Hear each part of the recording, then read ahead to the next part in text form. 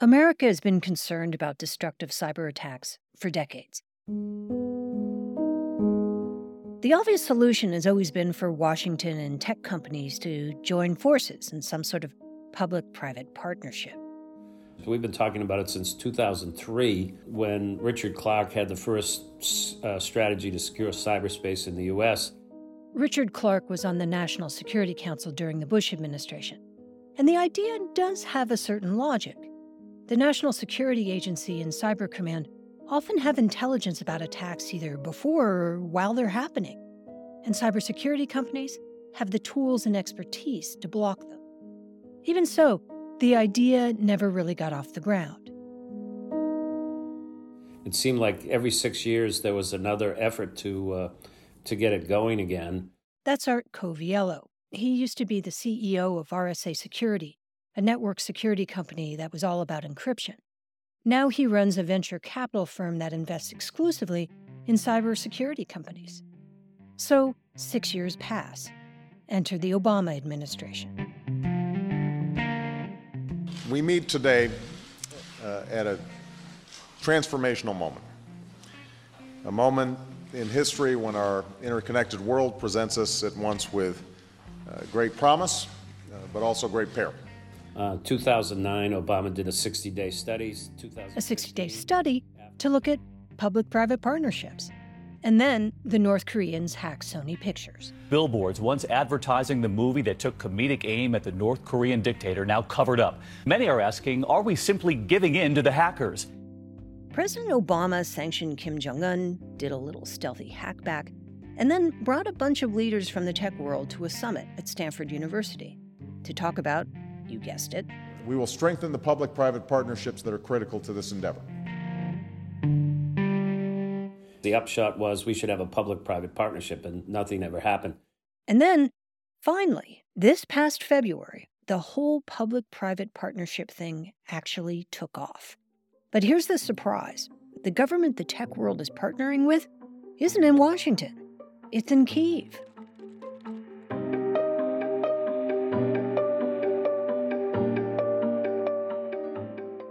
I'm Dina Temple-Raston, and this is Click Here, a podcast about all things cyber and intelligence. Today, what does it take to make a public-private partnership happen? After years of discussion, a handful of tech executives in the West just took matters into their own hands. We have an exclusive look at what they're doing. This feels like a cyber Marshall Plan. Is that a good way to describe it? Yeah, I think it is. Stay with us. If you're looking for a daily guide to cybersecurity news and policy, sign up for the Cyber Daily from Recorded Future News. It serves up the day's most interesting and important cyber stories from our sister publication, The Record, and then aggregates all of the big cyber stories you might have missed from news outlets around the world. Just go to therecord.media and click on Cyber Daily to get all you need to know about the world of cybersecurity right in your inbox. Hello, I'm Adam Fleming from the Global Story podcast from the BBC World Service. We are looking at Lina Khan, the face of the US government's battle to regulate big tech. She's already redefined the way we talk about monopolies. Now she's taking on the likes of Amazon and Meta. But who is she, and will she win? The Global Story brings you fresh takes and smart perspectives from BBC journalists around the world. Find us wherever you get your BBC podcasts. Volodymyr Pavelko was at a business meeting in the Carpathian Mountains when Russian tanks began to roll into Ukraine. February 24th at 5 o'clock, I was woken up by my daughter, my elder daughter, and she was crying that, yes, it has begun.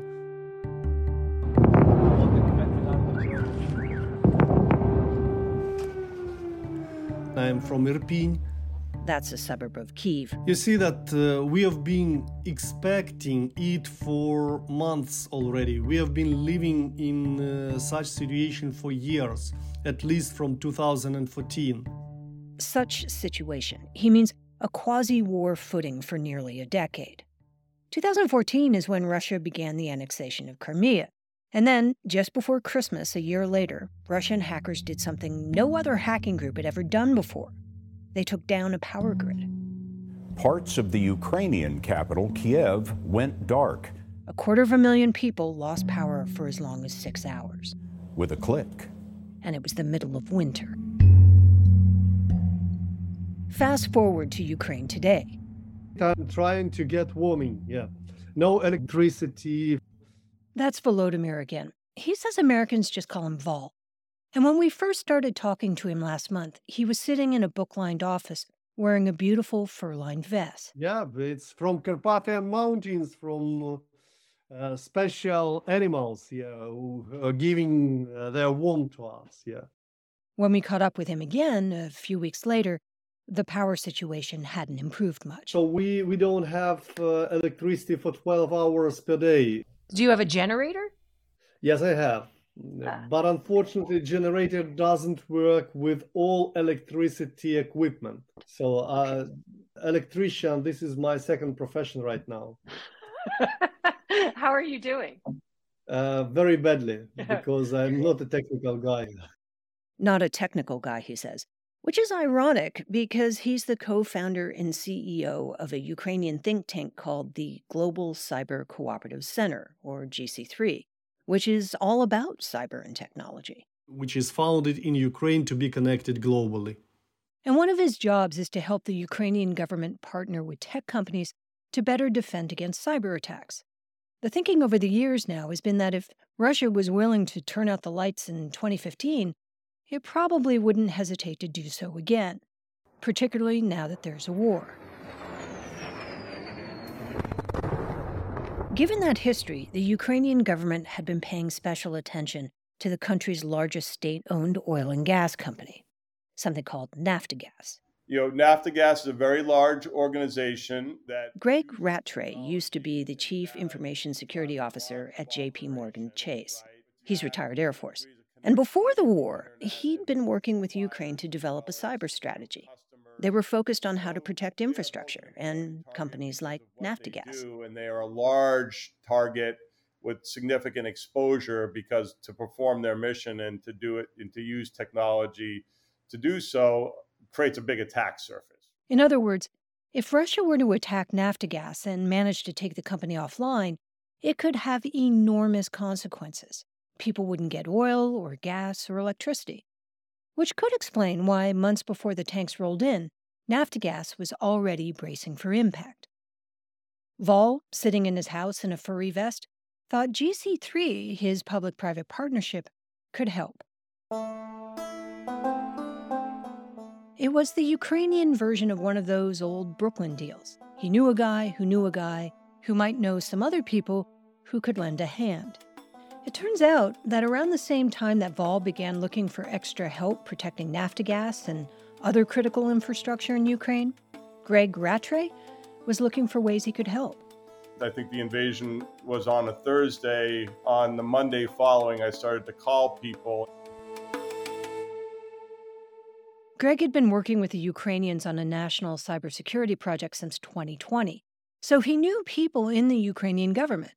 And he also knew players in the U.S. cybersecurity and threat intelligence community. So he asked if maybe they could get together. They all were very positive.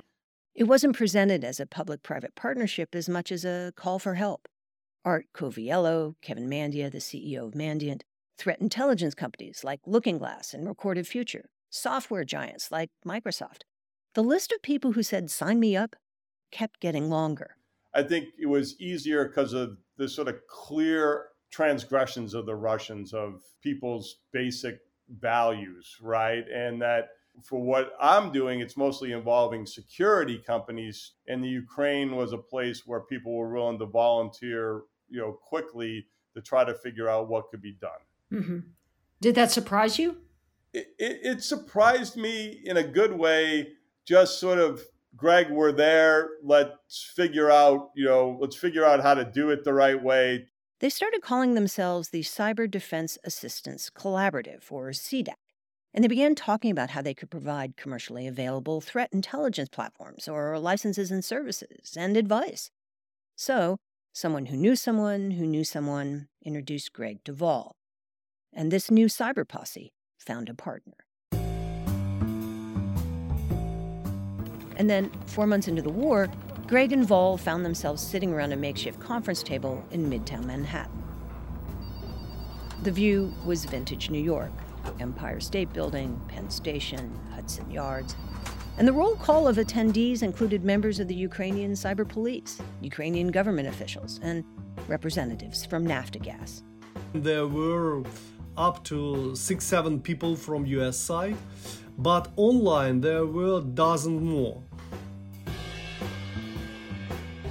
It was supposed to be a short stop, so short that they brought their suitcases with them, rolling them out of the elevators and parking them in the corner of the conference room. So after the acquaintances, we began to share the present situation, what we have, what challenges do we have, and what kind of need do we need.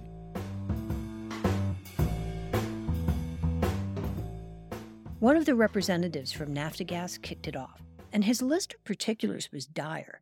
There were old-fashioned kinetic attacks. Data centers were bombed, but after several days and when the kinetic war became more severe, they began to expect the same in cybersphere. Denial of service attacks, Russian hackers lurking in networks.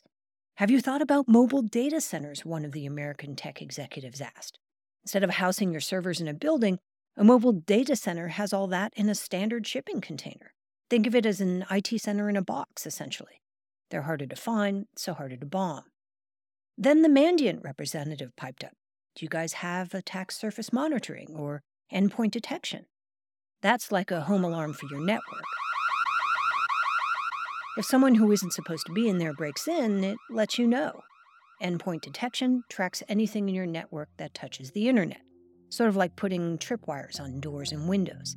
The discussion continued this way for hours, and it slowly dawned on Vol and the delegation that the very thing they never dreamed could happen actually did. They threw a Hail Mary pass, and CDAC caught it.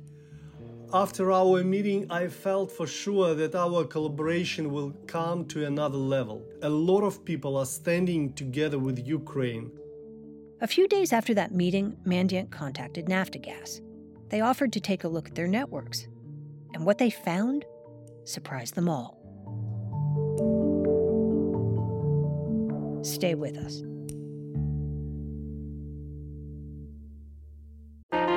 Politics has never been stranger or more online, which is why the politics team at Wired is making a new show, Wired Politics Lab. It's all about how to navigate the endless stream of news and information and what to look out for. Each week on the show, we'll dig into far-right platforms, AI chatbots, influencer campaigns, and so much more.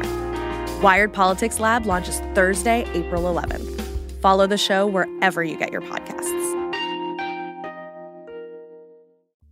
Ron Bouchard is the Chief Technology Officer at Mandiant. It's a cybersecurity company owned by Google now. And just a few days after the New York meeting, he called Naftogaz and asked if they'd want some hunt teams to come look at their networks. We want to go find out what's happening, right? Bouchard said, given that Russia had turned out the lights in Ukraine in 2015, there was a general sense that they were probably lurking in Naftogaz's networks, possibly wanting to do it again. The trick was finding them. So let's say you have one, energy sector victim. It's likely that others have been targeted, right? When people in cyber talk about hunt teams or doing network sweeps, they're talking about deploying special software programs that survey a potential crime scene at breakneck speed. Think of it as the cyber version of looking for signs of a break-in, dusting for prints, looking to see if something was stolen, and most importantly, whether anything, like malicious code, has been left behind. So we just do that across thousands and thousands of systems very, very rapidly. And if we see, something from that sweep, we will then pivot to that system and then do a further deep dive of that system. And that is kind of... In the early days of the war, Russian hacking teams had put a number of slow-burn, low-grade attacks in motion, all over the country, not just targeting Naftogaz. There were things that were more irritating than sophisticated or destructive. Things like erasing hard drives or hobbling authentication systems so employees couldn't log in. So we got engaged with many of those in the early days, just as a, hey, we need help. We need to understand A, what's happening, and B, how to fight it, right? How to make it stop. Cybersecurity experts will tell you that hunt teams solve puzzles. This thing is happening, so why is it happening, and where is it coming from? And the puzzle for Ron and the team at Naftagas was this. The network perimeter, the walls around their computer systems, looked solid and secure. But somehow, wiper malware kept reappearing in their systems. Passwords and logins were being stolen. They could see it was happening, but they couldn't explain why. And then it dawned on them. They were thinking about this all wrong. Well, you have to adopt a military mindset of, What's different about defending computer networks during a war, Ron realized, is that the perimeter you think you secured is always changing. In eastern parts of the country, as Russia was taking territory, they were obviously occupying critical facilities, right? Which include critical facilities like Naftagas data centers or local telecoms and ministry offices. So we were able to definitively point to, systems, IP addresses that were physically located in captured territory where we were seeing these attacks coming from. Sometimes the attacks looked like they were coming from inside Naftagas, not because they had breached the perimeter, but because Russia was coming from inside the building, right, or inside the network, because they had physically captured that data center or that system so they could plug in their own systems and continue. Then they could attack other parts of Naftagas. Almost like you're dealing with, almost like an insider threat. So they adjusted. If they're about to fall, right, if you're retreating from a certain province or a certain city, we were starting to recommend that, you start to segment those systems off of the network before they fell into enemy hands.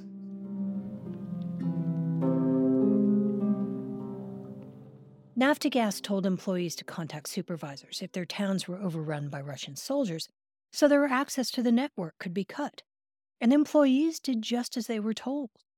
Vol from the GC3 think tank said people in towns that were occupied would literally call Naftagas as they were fleeing.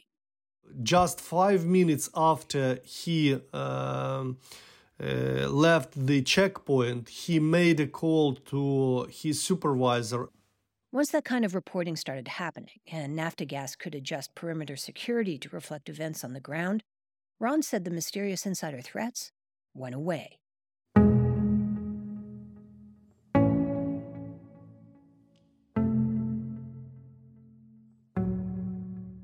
Of course, these are all things that you learn on the fly, in the moment. Sometimes conflict has to happen for the creative solutions to appear in response. The Ukrainians have been fighting a low-grade cyber war with Russia for almost a decade, so they had the basics. And Greg and Vol and the members of CDAC's cyber posse just upgraded them. Look, the Ukrainians had a capability. The fact that a lot of companies had development sites in Ukraine speaks to the technical capability and the education that was available there. This is Art Coviello again, the one who had been part of the public-private partnership talks for decades. They just had never had the opportunity or perhaps the financial resources to invest in their own defenses as we have here in the U.S.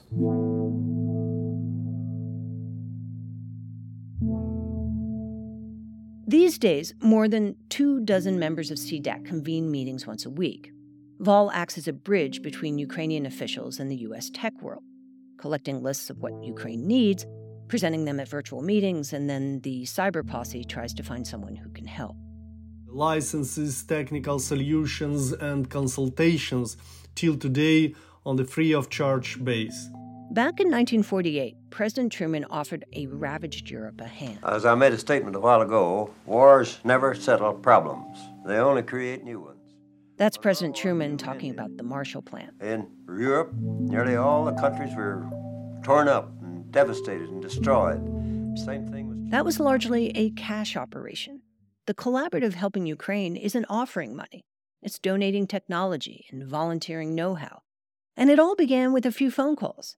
A guy who knew a guy, who knew a guy, who knew a guy in a furry vest who knew someone else who was willing to help. The spirit which was in the room that time showed us that a lot of people are standing together with Ukraine. And this could be a model for public-private partnerships going forward. The question is whether you need a crisis or a war to do it. This is Click Here.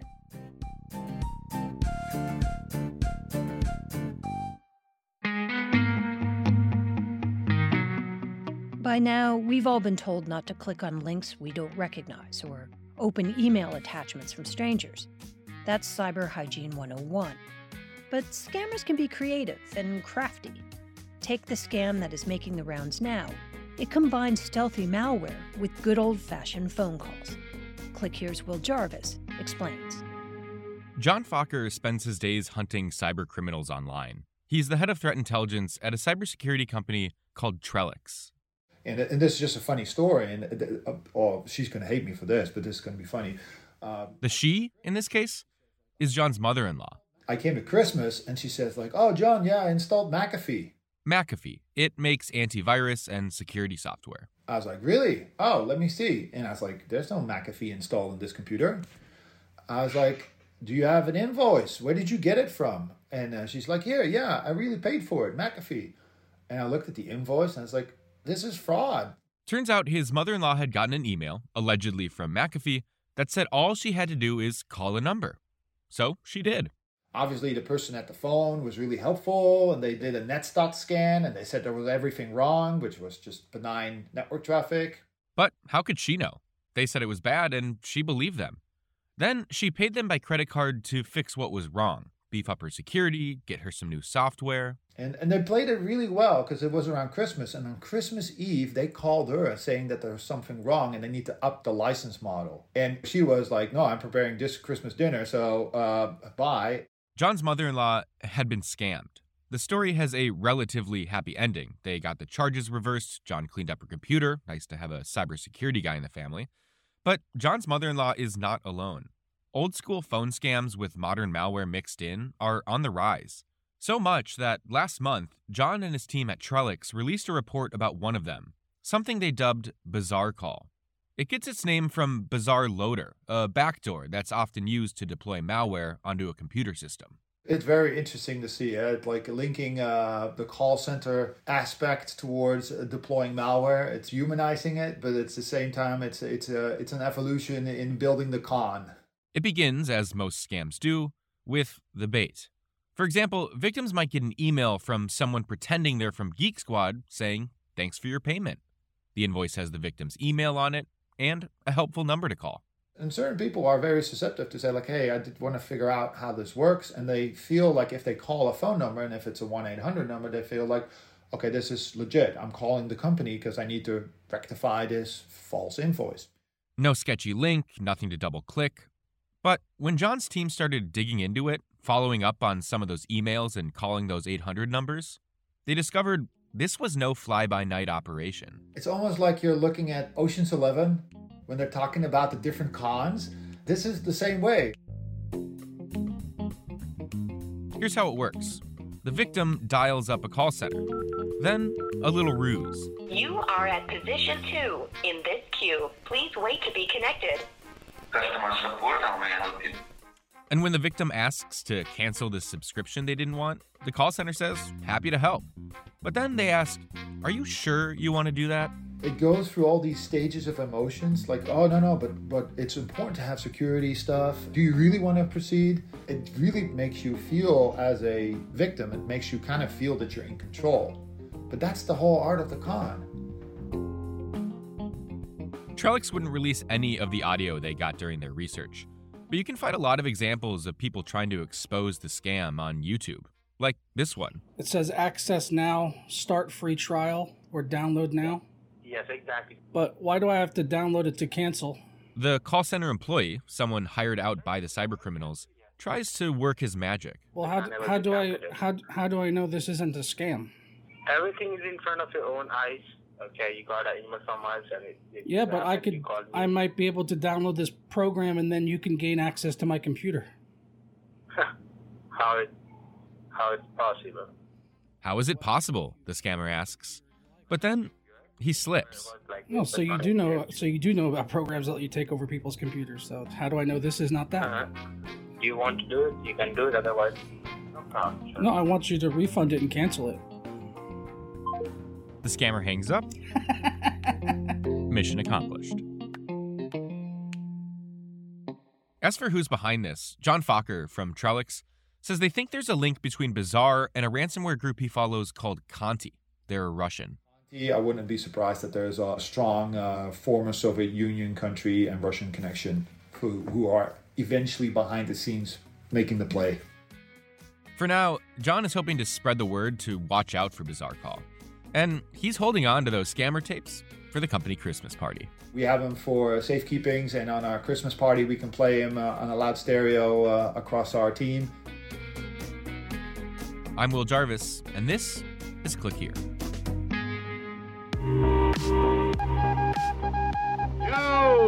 On the mark! Here are some of the top cyber and intelligence stories of the past week. The European Commission proposed a new cybersecurity policy aimed at helping member states coordinate their cyber defenses. It calls on members to beef up their investments in modern military cyber defenses. And the European Commission has said it will set up computer emergency response teams, known as CERTs, and begin developing EU cyber defense exercises. Ukraine, which has been battling Russia in cyberspace for years, already has a CERT.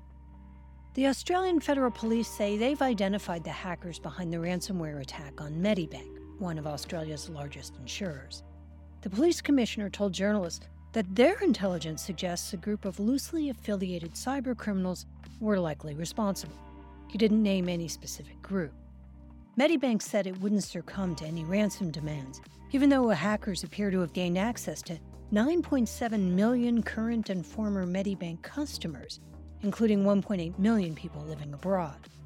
The data includes sensitive healthcare information for about 500,000 people, and the information includes details about drug addiction treatments and abortions.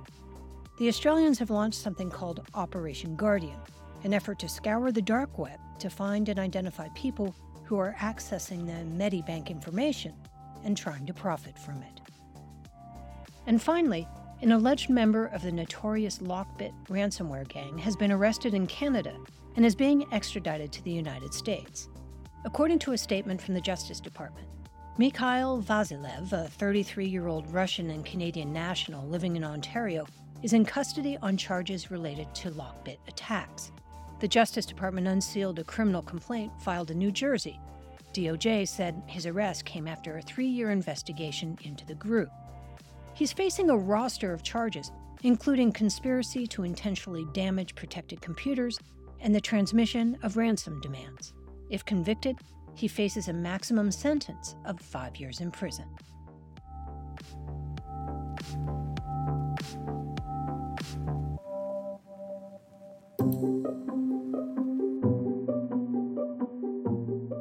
Click Here is a production of The Record by Recorded Future. I'm Dina Temple-Raston, your host, writer, and executive producer.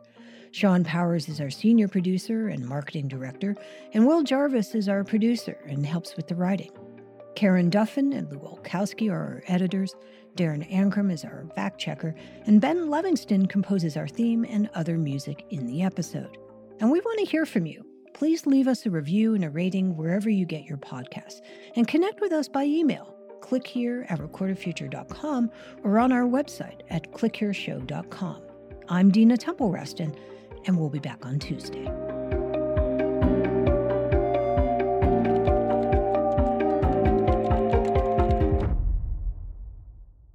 Looking for more of the cybersecurity and intelligence coverage you get on Click Here?